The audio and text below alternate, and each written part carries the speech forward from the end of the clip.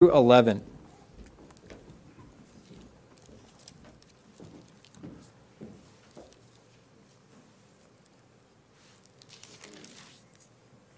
Philippians 2, 3 through 11. Beginning in verse 3. Let nothing be done through strife or vainglory, but in lowliness of mind let each esteem other better than themselves. Look not every man on his own things, but every man also on the things of others. Let this mind be in you, which was also in Christ Jesus, who, being in the form of God, thought it not robbery to be equal with God, but made himself of no reputation, and took upon him the form of a servant, and was made in the likeness of men. And being found in fashion as a man, he humbled himself and became obedient unto death, even the death of the cross. Wherefore God also hath highly exalted him, and given him a name which is above every name, that at the name of Jesus every knee should bow, of things in heaven and things in earth and things under the earth, and that every tongue should confess that Jesus Christ is Lord, to the glory of God the Father. Let us pray. Our Father, we thank you for the Bible. We thank you for sovereignly moving men by your Spirit to write these words and for preserving them through us, or for us through the ages down to this very day. Lord, we thank you for giving the Scriptures to your church. We thank you that you use your word as a means not only of salvation through the hearing of the truth applied by your Spirit, but we also thank you that you use the word to edify and equip your people for every good work. We pray by your grace and power that you would use it now for these purposes in this service. And this we ask now in the name of Christ. Amen.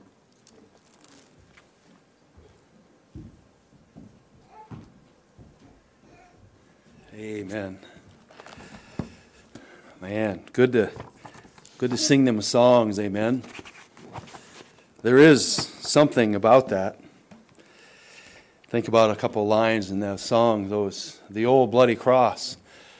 Does it have an attraction to you? Amen. You know what that'll tell you? That'll tell you whether you're saved or not. Amen. The world looks at it completely different than a saved man does, especially religious people. Amen. Religious people don't like the old bloody cross. They want to run to their religion and have their religion tell them they're okay and that they're good enough.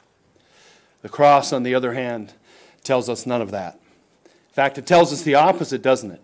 That none of us are good enough or ever could be good enough or could ever earn. And it tells us and calls us to mind that we are indeed sinners in need of God's grace, amen, to be saved. And so what a glorious opportunity the Lord has given us to sing together this morning. And just a little kind of history of my own background for a moment. Since October of 1987, the earthly year in which the Lord God chose before the world began to save me, I've had this kind of infinity for John MacArthur's ministry. I remember I told Wendy, I still have and you young guys, you young people won't know what these are, but remember Brother Jeaner, the cassette tapes? Yeah, I've still got cassette tapes from 1987 of John MacArthur's sermons up in my closet. And one of the reasons that I've got kind of an infinity for his church is because I believe and I know that he has indeed been a beacon. He's been a light in our perverse generations. And I'm talking about from way, way back, from 1969 on. And again, is he perfect? Has he said some things? Yeah, none of us are perfect. However, as a general rule, he has been a beacon and a true leader of our day in the Christian community, for sure. And of course, as we all know, this fluff up that's been coming up now with this transgender stuff and Alistair Begg, he is still standing firm. It's an amazing thing to see God use him in such a way. And that's kind of why I've been enamored with that. But as I was preparing for our message this morning, for our text, it's interesting. I came across a quote by John MacArthur. And it's interesting, right? You kind of have this idea of what the church is like. You see it from the outside, and you say, man, that truly is a church that really hasn't had very many issues. And brethren, it's amazing that nothing could be further from the truth. After 50 years, he was reminiscing, and let me just quote this to you again, what I thought was pretty amazing. John said this, "Certainly through the years here at Grace Community Church, we have had our share of discord and disunity. There were some dire times when staff mutiny occurred. The elders themselves were very divisive and took several hundred people out of the church." Think of that, brethren, for just a moment, how that happens. We've experienced it here, amen? There's this divisiveness, this disunity that takes place within the local church, and it causes all kinds of trouble, brother. It really, really does. He continues, and there have been people in our church who tried to divide and were somewhat successful. People in leadership in the church who were divisive. And then he closed with this terminology, with this little quote. "This is just church life." Think of that, brethren, for just a moment. This is just church life. It happens within the local church. Things and trouble come knocking on your door. And the question becomes, how then does the church handle it? How then do the elders handle it? How then do we as brothers and sisters in the Lord handle these troublesome times?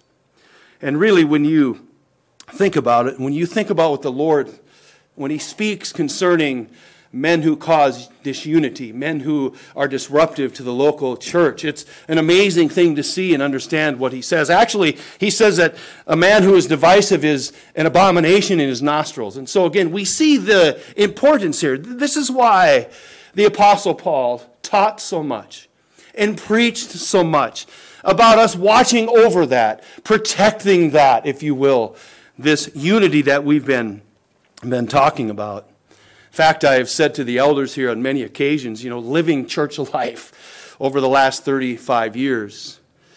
Remember, Brother Dean, I said this not too long ago to the elders, it's going way too smoothly.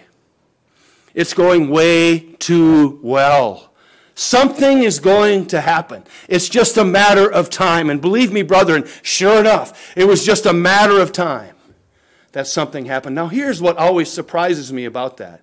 It's not, again, as a pastor over these many, many years, it's not that you're surprised that it happens, because it's going to happen. You know what always surprises me is who it comes through. That's what always stuns me. You have close brethren, you have close friends, you have these people, and sometimes this stuff just raises its ugly head right from a source you would never dream of and never think about. And so this really is the most amazing thing that we deal with. Now you remember, brethren, last Lord's Day morning, what Paul was preaching about. He was indeed, in verse 27 of chapter 1 through 30, he's speaking about this unity. He's talking about the brothers, the church, if you will, striving together for the faith of the gospel. Amen. We were to be of one mind, one thought, one understanding, together against the outside forces, really the evil forces, the evilness that would come into the body. Now this morning, Paul shifts our attention. Not only, brethren, are we to be unified concerning those things that are outward and trying to come in, we must be unified amongst each other within the church. And this really is what he addresses for us this morning in our text. How do we as brethren address this idea of unity amongst each other, treating each other, and having the mind of Christ, as we're going to see here, concerning one another? It's so important. When you consider this, Paul, again, gives us God's prescription to heal and make well our actions, our attitudes, in order to counter our default mode. I call it our default mode because that's what happens sometimes. Our default mode is not to have the mind of Christ, the attitude of Christ towards one another internally. Our default mode is automatically to not be that way. And again, this is the work of the Spirit amongst his people as we look at this. And so our tendencies really, brethren, for strife and division internally are a most needful thing for us to be careful of. for us to be well aware of. In fact, our actions and our attitudes, Paul addresses here in verses 3 and 4. Look there, if you would, at verses 3 and 4. Look what he says to the Christian here. He says this, let nothing be done. Those are our actions. Those are our actions internally towards one another. Amen. Let nothing be done. Look what he says. Through strife or vain glory, but in lowliness of mind. There it is again, brethren, this idea of this attitude that we are to have towards one another. If we have this attitude of lowliness of mind and doing nothing out of vainglory and nothing out of spite towards one another, oh, brothers, the church just operates so gloriously and so smoothly. However, we have our default mode, which we all fight, unless you're different than I am. Amen. And no, this is a growing process. This is really the Christian growing in the Lord. Understanding these things and having the mind of Christ, having the attitude of Christ is so needful for us. Look what it says there. He completely does away with the self-esteem lie. People do stuff because they have too low a self-esteem. Actually, most of the time we have too high a self-esteem. We think too highly of ourselves. Rather than what Paul says here. Look what he says. Again, our mindset, our attitude, he says, let nothing be done through strife or vainglory, but in lowliness of mind, let each esteem other better than themselves. Look not every man on his own things, but every man on those things of others. Now again, brethren, this is a humble attitude. This is an attitude here that we're going to see the Lord Jesus Christ as Paul uses the greatest and most glorious example that could ever be used in all in time of space. He calls on us. I told Wendy, I said, oh, she's not here. I told Wendy, man, it's been quite a battle studying this out because I know where I'm at and I know where the Lord wants me to be. Amen? It's a work. It's a grow. It's a growth. It's something here that the Spirit of God helps us with. Lowliness of mind, esteeming others, those are our actions, and let nothing be done out of it. Now, it's important, brethren, for us as we consider our text this morning. We notice, and again, we bled over into verses 1 and 2 and 3 and 4 last week. We bled over into them, but this morning I want us to take note of something. Verses 3 and 4 in our text are parenthesized, obviously, by verses 1, 2, and 3. Amen? Or 1 and 2. They are parenthesized through there. Then leads at the bottom of them as they are proceeded by the greatest example, again, in all of space and time. And I want you to see these 4 F's. There's 4 F's there in verse number 1. And I want, again, this absolutely plays into the text. And I want you to notice and understand there for sure that these 4 ifs, the ifs that we're going to look at quickly, very quickly, amen? These 4 ifs that we're going to look at are statements of fact. It literally means a filled and present condition. Because it is so, therefore this. Amen. You remember, this is what Paul's been preaching. When I say I'm a Christian, when I say I'm a believer in the Lord Jesus Christ, does my life reflect that? And so Paul here is going to show us, as he just quickly in verse number 1. Look at the first if. 4 ifs there quickly. If there be therefore any consolation in Christ. And literally, again, that word if, because there is consolation in Christ. This is what he's saying. Because there is consolation in Christ, there is an alleviation of misery, a renewing of the mind and spirit. In fact, you remember what Christ is called. He is called Israel's consolation. And so again, this is Christ. No, it isn't if, it's because there is consolation in Christ. This then for can take place. Look at the second if there. Look what it says there. If any comfort of love. Now again, brethren, this again is a statement of fact. It's not saying, well, if it's there. No, he's saying because it's there. These are the things that should follow. If, because there is comfort of love, the Father's love, brethren, is fixed and unchanging. This is the most important thing as we consider ourselves sinners who are fickle, who change every day, whose emotions are here and they're here. The Father's love never changes concerning you. When you are saved, when he saves you based not on who you are and what you're doing, but on the work of Christ. He applies and imputes Christ's work to you. That never changes. You and I change. So Paul's saying, because the Lord's love is fixed and steady and sure, amen, these things can follow. Look at the third if there. if there's any fellowship of the Spirit. Because there is fellowship of the Spirit, being in communion with, to mutually participate in common things. We've looked at this. This is a picture of a man or a woman who's been saved. These things are present. There is, of course, fellowship of the Spirit. We are in communion with one another. We are in communion with the Spirit. Because that is so, and then he says, look at the fourth one. If, because there is bowels and mercies, every Christian, every believer has indeed experienced the Lord in his mercy, amen? The Lord in his affection. We've experienced this. Now, Paul is literally saying, as we get to our text, laying the groundwork here.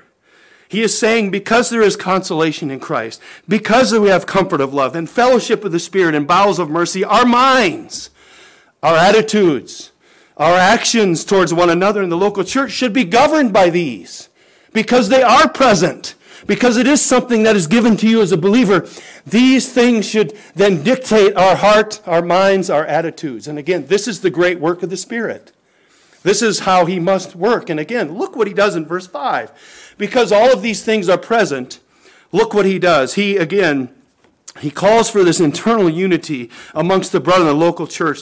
The Holy Ghost leads him to use the greatest, the most powerful example in all of space and time. Look at verse number 5. Look what it says. Let this mind be in you, which was also in Christ Jesus. Now again, brethren, this word mind here, it literally, if you will, literally means his selfless, sacrificial attitude, amen, that took him right to the cross. I want you guys to grasp and get a hold of the depth of this. Sometimes we read a text in Scripture and we go, no. This is the kind of mind and attitude that led the Lord Jesus Christ right to the cross to die for the sins of his people. That's the kind of mind. Think of this for a moment. I was telling Wendy, boy, when you look in Scripture, it's amazing, isn't it? The number of times, it's particularly in Ephesians chapter 5. Think of that for a moment. Paul again uses the great example of the love that Christ has for the church. For what? As an example for those of us who are husbands, those of us who are wives, to love our wives as Christ loved the church. Amen. I mean, think of the depth of that, and this is what Paul is saying here, that we should have the same attitude, the same mindset towards one another as Christ had towards him going to the cross and dying and raising again from the dead. Think of the depth of that. Brethren, like Wendy said, we're all in trouble. No, we are, but it's a growing process. Amen? And the more you get to know one another, the more this has to be so. Do you understand that? The more you get to know me and you see my failings, you see sometimes my attitude that's not right. Things, the closer you get to me and the closer I get to you, the more this must apply. Because, as I was telling Brother Dean, I've seen it so many times. A good brother, him and I both know him well. Been in fellowships with him here and there. He's been such a great asset and can be such a great asset to the church in my own life. But in the drop of a hat, if you don't agree with him on everything and you don't go follow the line, he blows the church up. Unbelievably mean and unforgiving. None of the attitudes here that are required for you and I to love one another. Amen? In the same way that the attitude and love that led Christ to the cross, to die for us. Let us insert that in before we think of our brethren. Amen? And again, it's a high calling. It's a high calling from God, but it is indeed a glorious thing. Now look at here. This text really gets theological, and I like that. I think theological. I think theologically. I like to sit and think these things through, and I like to study these things because I got up 100 times from my desk, and it blows your mind. The depth of the text. Look what he says. Listen, brethren. Oh, this is glorious. The mind, the attitude of Christ. Think of what he did. Think of the heights he came down from when he condescended himself down. Think of that. Paul is calling on the brethren for us to treat one another and love one another in that sense. What an amazing thing. Look there, verse number 6. who being in the form of God, thought it not robbery to be equal with God. Man, what an amazing text we see.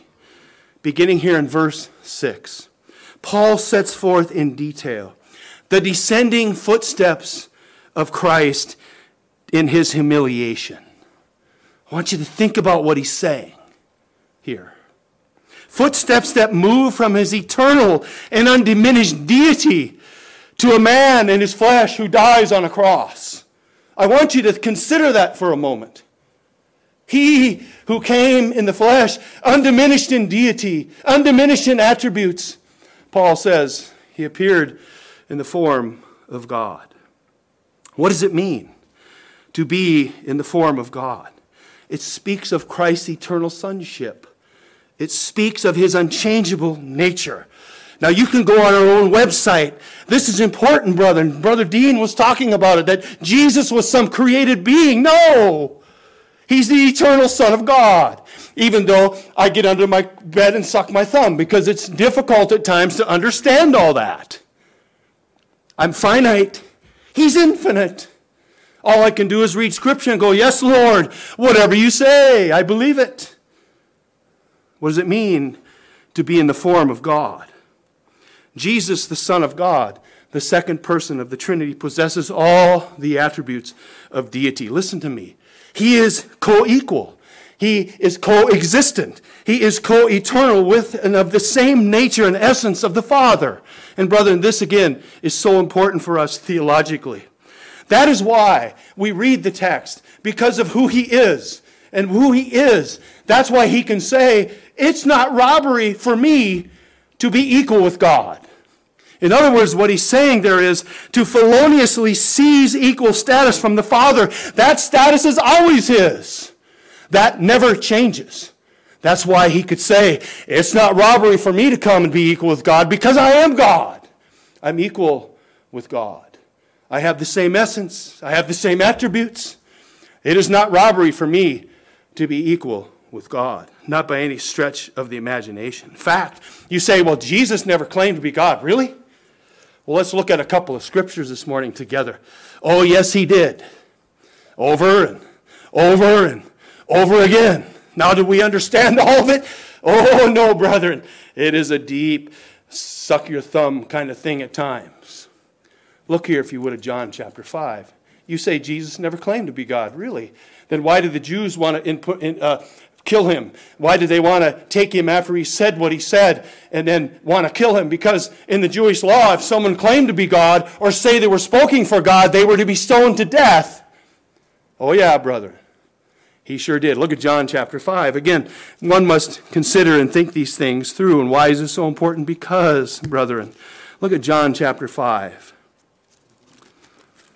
You understand, what you believe about who Christ is saves you. You understand that, right? There's no other name given under him by which men must be saved. What you believe about Christ saves you. Who he is, his personhood. He's not just another polytheist God out there. He's God in the flesh. Again, look at what happens here. You guys know how the Jews upheld the law. Now, brethren, I know. They added all kinds of things to it. But there were certain segments of the law that they stuck to, and they knew it like the back of their hand. And one of them was if someone claimed to be equal with God, they were going to kill them immediately because the law said if any man says that, he must be killed. Well, John chapter 5, look there, look at verse number 14, if you would again here. Again, a glorious healing that the Lord does. But it upset some people, namely the Jewish leaders, the religious leaders of the day. Brethren, if you're religious, run. Run to Christ. Cleave to his work. Religiosity will get you this. Look here, verse 14. Afterward, Jesus findeth him in the temple and saith unto him, Behold, thou art made whole. What? Sin no more. Well, here we go again, right? Jesus didn't bring a birthday cake. Jesus didn't bring a gift. He didn't say, hey, we're just going to, I'm against this. But he called men to repent. This is what he did. He heals this man, and then he finds him later, and he's sinning, and he says, wait, Hey, you stop sinning. Repent. Always. Oh, well, Jesus ate with sinners. Yes, he did. All of us were sinners. He ate with, everyone that he ever ate with was a sinner. But you know what his message was? It was never, ever, stay the same you are. The same way you are. It was always repent. Right? Go and sin no more. Look here what he says. Go and sin no more, lest the worst thing come on thee. The man departed and told the Jews that it was Jesus which had made him whole. And again, all through John chapter 5 here, when you consider it 6 times in verses 4 through 15, whole, healthy, Jesus healed him, made him whole. The man departed and told the Jews that it was Jesus which made him whole. And therefore did the Jews persecute Jesus and sought to slay him, because he had done these things on the Sabbath day. Again, he broke the Sabbath. They're adding again, brethren, listen, this is what religiosity does to you. It makes you completely out of balance. As Jesus told them, right? You should have done all these things, but then you should have also done this. Look what he says there. But Jesus answered, my Father worketh hitherto, and I work. Therefore the Jews sought the more to have a party with him. Hey, come on over to my house. I want to hear more about what you're saying about this. No, they sought to kill him. Why? They sought the more to kill him because he not only had broken the Sabbath, but said also that God was his Father, making himself equal with God. The reason Jesus can say, it is not robbery for me to be equal with God, is because that is a state that he never gave up. His attributes, his nature, his essence is God. God in the flesh. It's an amazing thing when you consider this and think about it. In fact, this form, this word that's used here, and again, you got to be careful because I'm telling you, it'll take you right down into the depth of it. But you realize the word form here had nothing to do with an image. Nothing. It had to do with the nature. The nature, what and who he was. Listen, when we went through the Gospel of Mark, you remember this. When Jesus stands up and tells the creation to be still. And the creation bent its knee to him. And it was what? It was still. Why? Because it was God speaking to his own creation. His nature has not changed. His essence has not changed. He told the demons what to do. He told nature what to do. He raised dead men by speaking. Those, indeed, are the forms of God. This is what Paul is talking about. Now, there's another word later, fashion, that brings our attention. That's form and image, and that's what they see on the cross. There's that form and image. This form here is not. It is talking about the essence of Christ and who he is. Never, ever did he ever give up any of those, if you will. Look here, John chapter 14. Again, we're just spending a little time in John this morning. Look at here. He made himself equal with God, so the Jews were going to kill him for that. Because, again, he was able to do what only God can do. Heal at a word. That is the form. That's the essence. This is who he is. Look there, John chapter 14. Look at verse number 5. Thomas saith unto him, Lord, we know not whither thou goest, and how can we know the way? Jesus saith unto him, I am the way, the truth, and the life. No man cometh unto the Father but by me. Very narrow-minded, very true. Muhammad can't save you. I don't care what these pluralistic people say. They have changed Scripture. They've changed the whole mindset of people. 100 years ago, you would never hear one God's as good as another. Certainly not from a sound biblical church. No. One is not as good as the other. There's only one Savior. Only one. Look what he says. I am the way, the truth, and the life. No man cometh on the Father but by me. If ye had known me, ye should have known my Father also. And from henceforth ye know him and have seen him. What do they mean? They've seen him. Philip saith unto him, Lord, show us the Father, and it sufficeth us. Jesus saith unto him, Have I been so long time with you, and yet hast thou not known me, Philip? He that has seen me has seen the Father. What does he mean? The Father and the Son look the same? No. They don't look the same. They are 3 in 1. What does he mean? Look what he says. And how sayest thou, show us the Father? Look at, how did they know it? What form were they seeing as Jesus is walking on the earth? Look at verse 10. Believest thou that I am in the Father, and the Father in me? The words that I speak unto you, I speak not of myself, but of the Father that dwelleth in me. He doth the works. Believe me that I am in the Father, and the Father's in me, or else believe me for the very word's sake. Verily, verily I say unto you, he that believeth on me, the works that I do shall he do also, and greater works than these shall he do, because I go unto my Father. Now, brethren, listen, what were they seeing? They were seeing the very essence and power of God at work in the Messiah. He was doing what God can do. His essence, his nature did not change. And it's an amazing thing when we get to the next verse, how the liberals, no, not even the liberals, just people who really don't understand what that means, how they denigrate Christ, how they denigrate his person, his attributes, his essence, his nature. And we mustn't ever tread there. I always tell the elders and all the brothers in the church, if I ever get up and say some weird, wacky, unorthodox thing, you just haul me out of here quickly before I cause harm to someone spiritually. Never. If I start saying it, you know that I'm losing my own mind. Dean's known me a long time. He knows. Mike starts going awry. Something's kicking in that ain't good. It's an amazing thing. May it never happen. It's an amazing thing. Brethren, listen, as I said, that ancient word form had no idea in it. Some form or shape of something. The ancient word means essence, the essential nature of God, without implying any physical shape or image. Again, what are we looking at? We're looking at the form of God, his nature, his being, if you will, his essence. This is what he's saying. Jesus never once thought it was robbery to be equal with God, because he is of the same essence, the same nature, the same personhood. It's an amazing thing when you consider this, brother. Now look, I'm just going to quote the Nicene Creed if I can. Paul is simply saying what the Nicene Creed had to reaffirm, because the liberal devils were out there running around denigrating Christ as a created being. He was created. No, he's eternal God.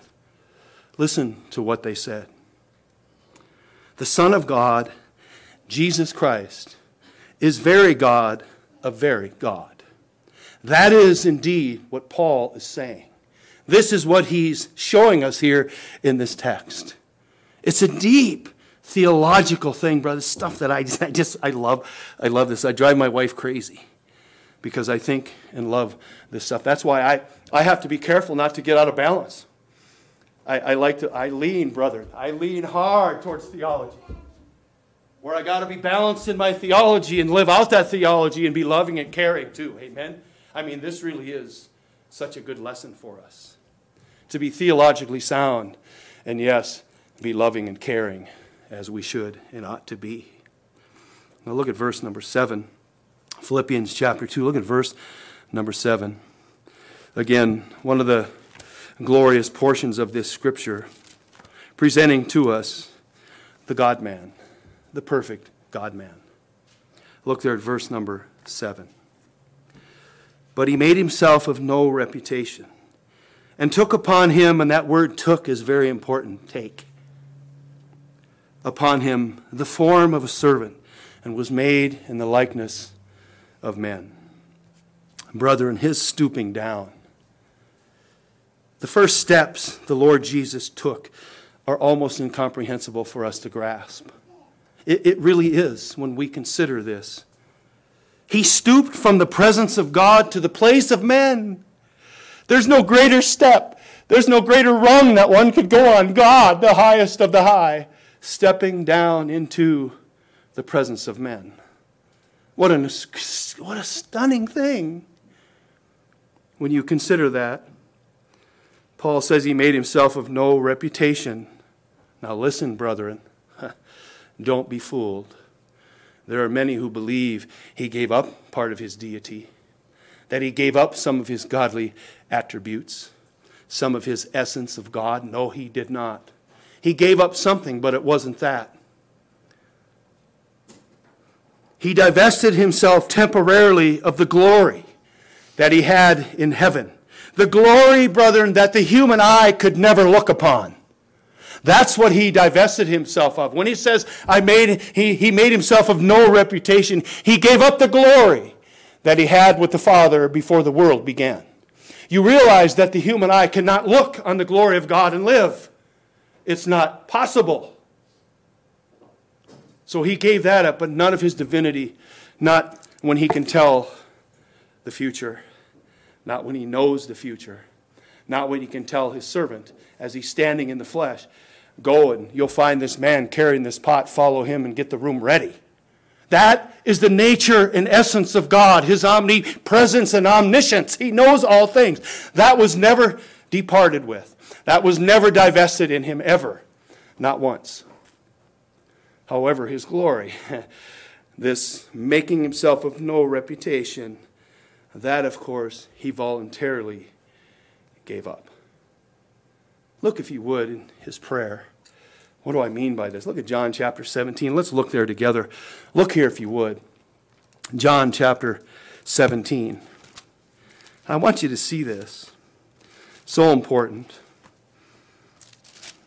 You realize, brethren, people teach another Jesus. They do. They absolutely do. And sometimes that Jesus is so close you can't tell. That's what discernment's about. Not knowing the difference between right and wrong, but the difference between right and almost right. And this is an area fundamentally, brethren, that we must have right.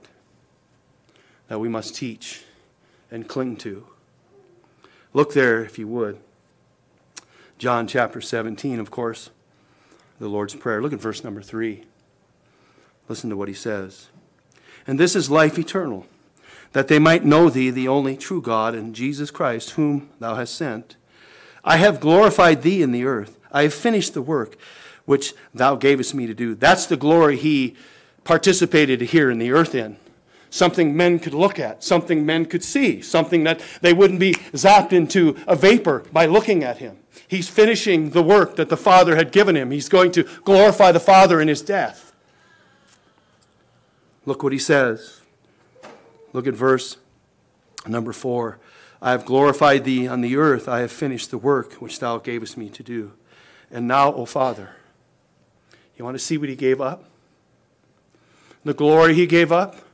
He tells us right here, O Father, glorify thou me with thine own self, with the glory which I had with thee before the world was.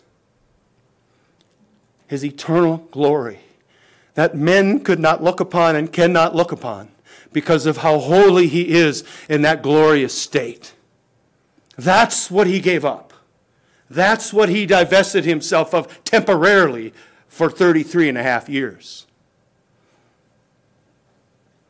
This nonsense that he gave up his deity and gave up his attributes and his essence, they're full of it right up to their eyeballs in lies. The Lord Jesus divested himself of his expression of deity, but he never divested himself of his possession of deity. Do you understand that? His expression and his possession are two different things. And this is something he never gave up. Never. Not once. Ever. It's an amazing thing. And then Paul tells us, of course, that he took on the form of a servant and was made in the likeness of men. Now this is important, brethren. He's in the form of God. Then he took on, if you will, the form of a servant. You know what he did? All Jesus did was add to his divine nature. He took nothing away. This is the problem. See, people look at him and go, he took something away to replace it. No, all he did was add his human nature to his deity. There was a adding, not a subtracting. No. He did not subtract his deity so he could add his servanthood. No, he just added it simply to it. And you know what became of it? He became the perfect God-man. The hypostatic union perfectly joined together, the perfect God-man. That's what he did. He subtracted nothing. It's an amazing thing. If he would have exchanged the form of God in verse number 6 for the form of the servant, that would definitely, brethren, it diminished his deity. But it couldn't be, because his deity never changes. His unchanging attributes do not change. But rather he added to his divine nature the nature of a servant, made in the likeness of men. He did indeed made himself the perfect God-man. Yes. You know why that had to be, brethren? To save us. To the thing we sang about this morning. The cross. All of these things. All surrounded the idea and the Father's plan to save a sinful people. And it must be this way. It has to be this way. A sinner cannot die for another sinner. One must be perfect and sinless in order to die. Now look at here if you would. This we see in Philippians chapter 2. Look at verse number 8. This is the word I told you about earlier. Form and fashion.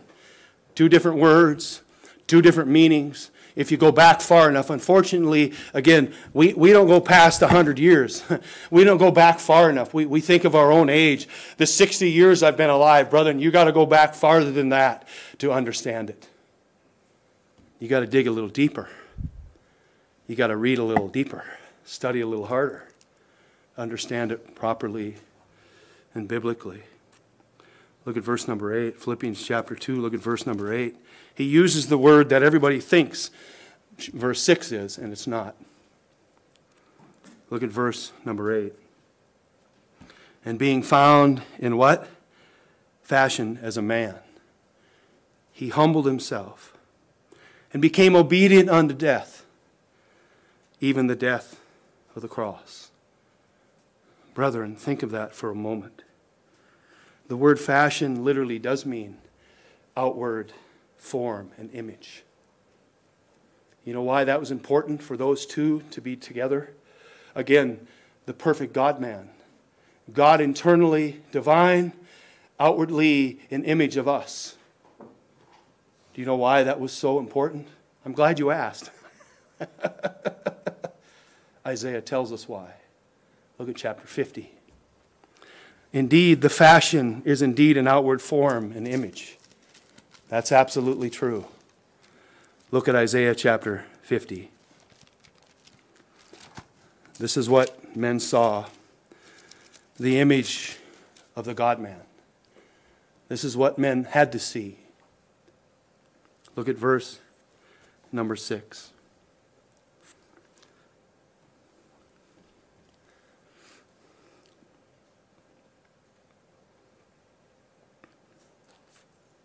I gave my back to the smiters, and my cheeks to them that plucked off the hair. I hid not my face from shame and spitting. For the Lord God will help me. Therefore shall I not be confounded. Therefore have I set my face like a flint. Why did he come in the flesh? To be an offering and a blood sacrifice, the perfect one. This is what we see. This is the fashion of a man. This is what men saw when he was on the cross. This is what we read about, his fashion, his man, becoming a man, his incarnation. Oh, what a glorious union together. The perfect God-man. Look at chapter 52. He goes on to describe the image of Christ, the fashion of a man. Look at chapter 52. Look at verse number 13. Behold my what? Servant. Well, that's what he did. He took on the form of a servant in the fashion of a man. Behold, my servant shall deal prudently. He shall be exalted and extolled to be very high, which is where we're going next, 9, 10, and 11. You've got the lowliness of what he did up to the high again, to be brought up again. Think of it, brethren. What a glorious thing. Look what it says there. As many were astonished at thee, his visage, his fashion, his image and form as a man. This is what they saw. And many were astonished at thee. His visage was so marred more than any man, and his form more than the sons of men. See, that's why the two, God and his divinity, undiminished, mingled with the servant, the man, the two together, brethren, saving the souls of his people, becoming that image, that fashion that men can see. It's an amazing thing when you think about it, brother. And I like what one pastor said. He comes down from the heights of absolute being into time and space, down into humanity, down further still, down to the very roots and seabed of the nature that he created. But he goes down only to come up again. He goes down only to come up again. Amen? It's an amazing thing. And bring the ruined world up with him. This is God's beautiful, perfect plan. It's an amazing thing to behold and understand that and realize what he's done. Man, it moves the soul, moves the heart to understand the depth of all of this. In fact, look at verses 9, 10, and 11. His glorious raising up. His glorious exaltation. Really here, God's glorious warning to all of mankind. When you consider this, look at Philippians chapter 2. Look at verses 9, 10, and 11. Wherefore, because of all of this, God also hath highly exalted him, giving him a name that is above every name. That at the name of Jesus every knee should bow, and of things in the heaven and things in the earth. You see, he's encompassing all of it. Every knee will bow. Every knee will bow. And we notice that he goes from the lowly servant on the cross in this text to Lord. That's the coming back up. Down, down, down, to be brought back up, up, up, to save his people. Look there. Things of heaven and things in the earth and things under the earth, everywhere. And that every tongue should confess that Jesus Christ is Lord, to the glory of God the Father. What an amazing thing to behold. What an amazing thing that God has done. What a stunning thing. In fact, Paul says here that the Father highly exalted him from the suffering and dying servant to the only Savior. Now, eternally that took place. I'm talking about an earthly time. It's just like October of 1987. That's the earthly time that the Father, before the world began, chose to draw me onto the Son. This earthly thing is worked out perfectly. He became the suffering servant and was raised up to the only Savior. Now, he was highly exalted. Now, we really don't have the English word to tell you what that really means. He was exalted, above exalted, above exalted, above exalted. Higher than you can think of, anything that you can imagine, the Father has exalted him. Now listen, he did it in a couple ways. And again, we'll finish this text up. He exalted him higher than you can think of in two different ways as we look at the text. In verse number 9, he exalted him in the present. And that's important. The present time as we're all sitting here now. The present time. In fact, he exalted him by giving him a name that is above every name. What's the importance of the name? Well, the name Jesus Christ, right? And of course, as we know, as I've said, as I believe, because God has made me believe it. Otherwise, I'd be like the rest. Well, it's just as good as the other. Jesus is just as good as Muhammad, just as good as this guy or that guy. No, actually, Presently, he's given one name, the name Jesus Christ. And in fact, it's the name the Bible says. It is a name that's above every name. It is the name that men can only be saved in. Remember what was written in Acts chapter 4? Remember that? There's no other name given under heaven by which men must be saved. What a glorious name. So presently, his name is what men must turn and believe and trust in. Trust in the Lord Jesus Christ. He who was exalted above all. The only Savior for you. Now you say, well, that sounds easy, but it isn't easy without the work of the Spirit. Without the work of the Father, and obviously without the work of the Son. The Father drawing you to that truth. The Holy Spirit of God regenerating you to that truth. That you might look at the cross and say, yes, He is who God testifies He is. Not what Pastor Mike testifies, not what Pastor Dean testifies, not what any Christian testifies to, although we should have a good testify concerning Him, but what the Father testifies. That He is the only way. I am the way, the truth, and the life. There is no other. May the Lord grant that to you, if He hasn't. May His Word work in your heart, that you might believe and be saved. Amen? It's amazing, isn't it?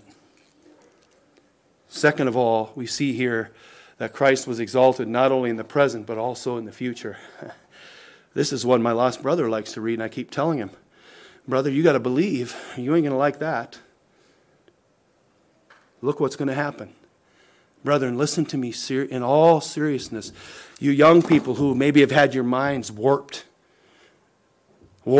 by a worldly view, may the Lord take it out of your mind, especially concerning Him, concerning this. May He flush that right down the proverbial toilet. May He take it from you and fill it with this. Look at the future. Look at here, brethren. Look at verses 10 and 11. That at the name of Jesus, every knee should bow, the things in heaven, the things in the earth, and things under the earth. And that every tongue should confess that Jesus Christ is Lord, to the glory of God the Father. Here's what's missing. Many do not understand. There is a time coming in the future when this will happen.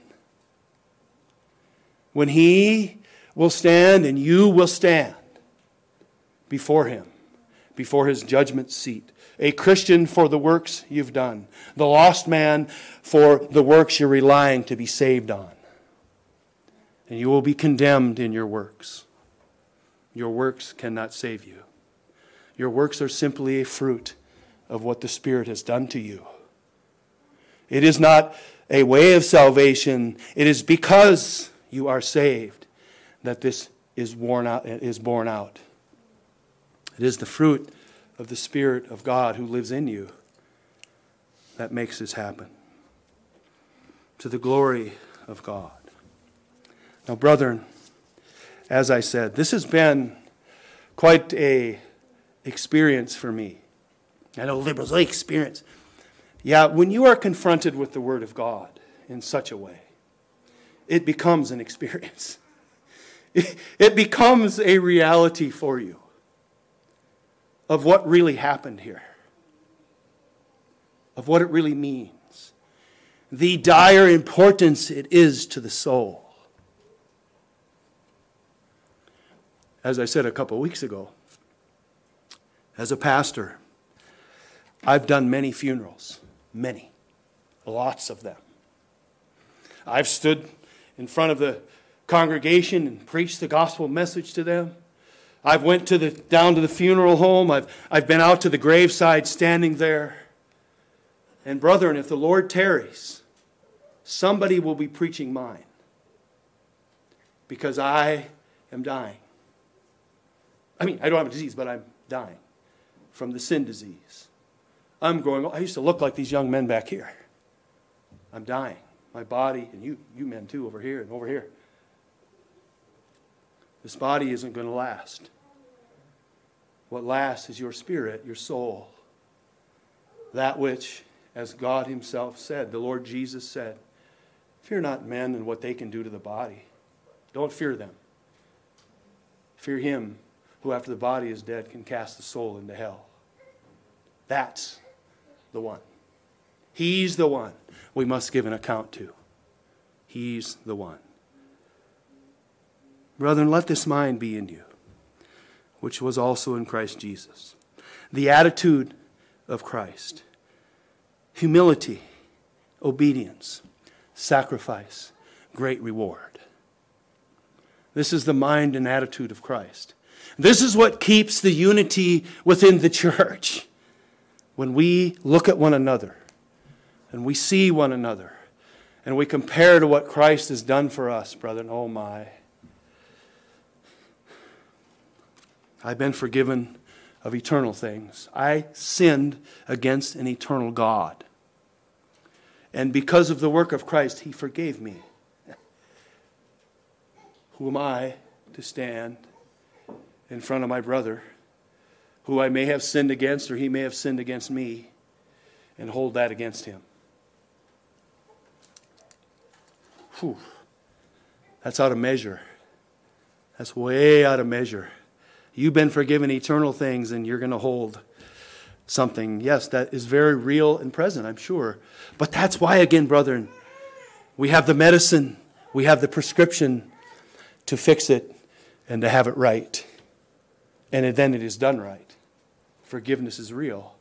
It isn't just a thing that we pretend. It is a real thing. Amen? Amazing. It really is. These are the fruits that will keep unity in our local church. A lot of trouble can, will, and does arrive at our doors. There's no question about that. But as J-Mac said, this is church life. This happens. Unfortunately. May the Spirit of God, through his word today, may he give us the mind of Christ towards one another. The attitude towards one another. A Christ-like, loving attitude. All right, let's pray. Father, we are always amazed at what you've done.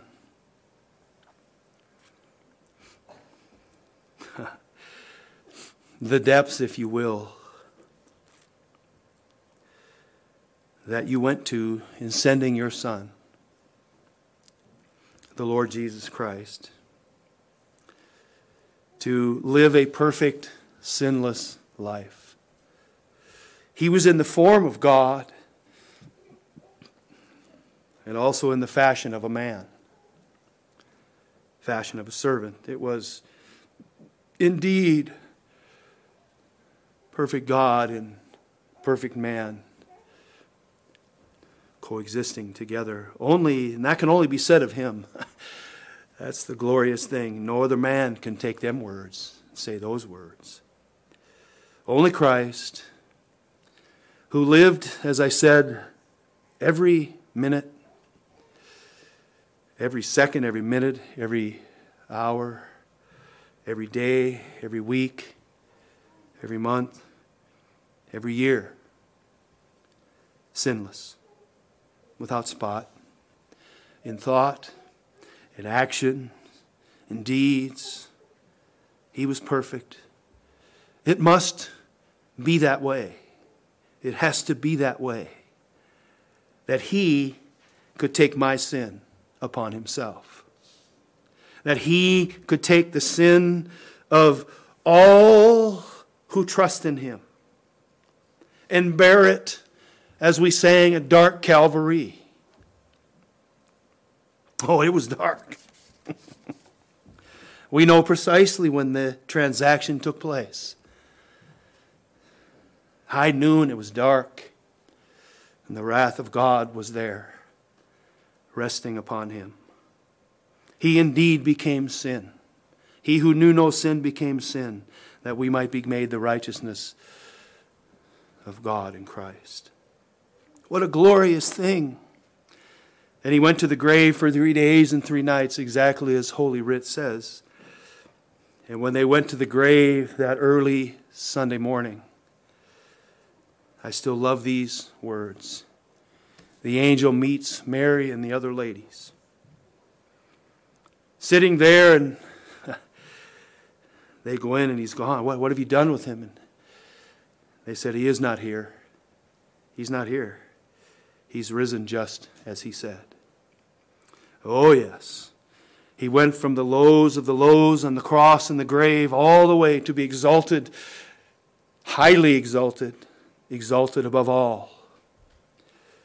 And when one comes to believe in him and in his name, oh Father, what a glorious transaction. One goes from a dead sinner to a living being spiritually. One who has been born from above. Just as our brother Nicodemus said, we know that you are a man come from God. For no man could do the things that you do. You were indeed God in the flesh. And we thank you, Lord, for your sacrifice. We thank you for your priestly work and the sacrifice of your Son and the raising back to life. And even now, as we are here this morning, this afternoon, as we are considering the third person of the Trinity and his glorious work in the earth, his ongoing work, convicting the world of sin and of righteousness. And Father, we pray this morning that if anyone's lost, a lost sheep this morning, that maybe today is the day they're convicted of their sin, convicted of your righteousness, that they might turn and believe, trust and be saved. Oh Father, it is our plea. May your will be done, and it always is, perfectly. Now we ask as we gather around the Lord's table together, as we celebrate, we remember, we indeed proclaim to the world that we believe every word concerning your Son, concerning every word that's in Scripture, period. We don't always understand it, but Lord, we believe it. We thank you now and pray these things in Jesus' name. And all God's people said, amen. Amen.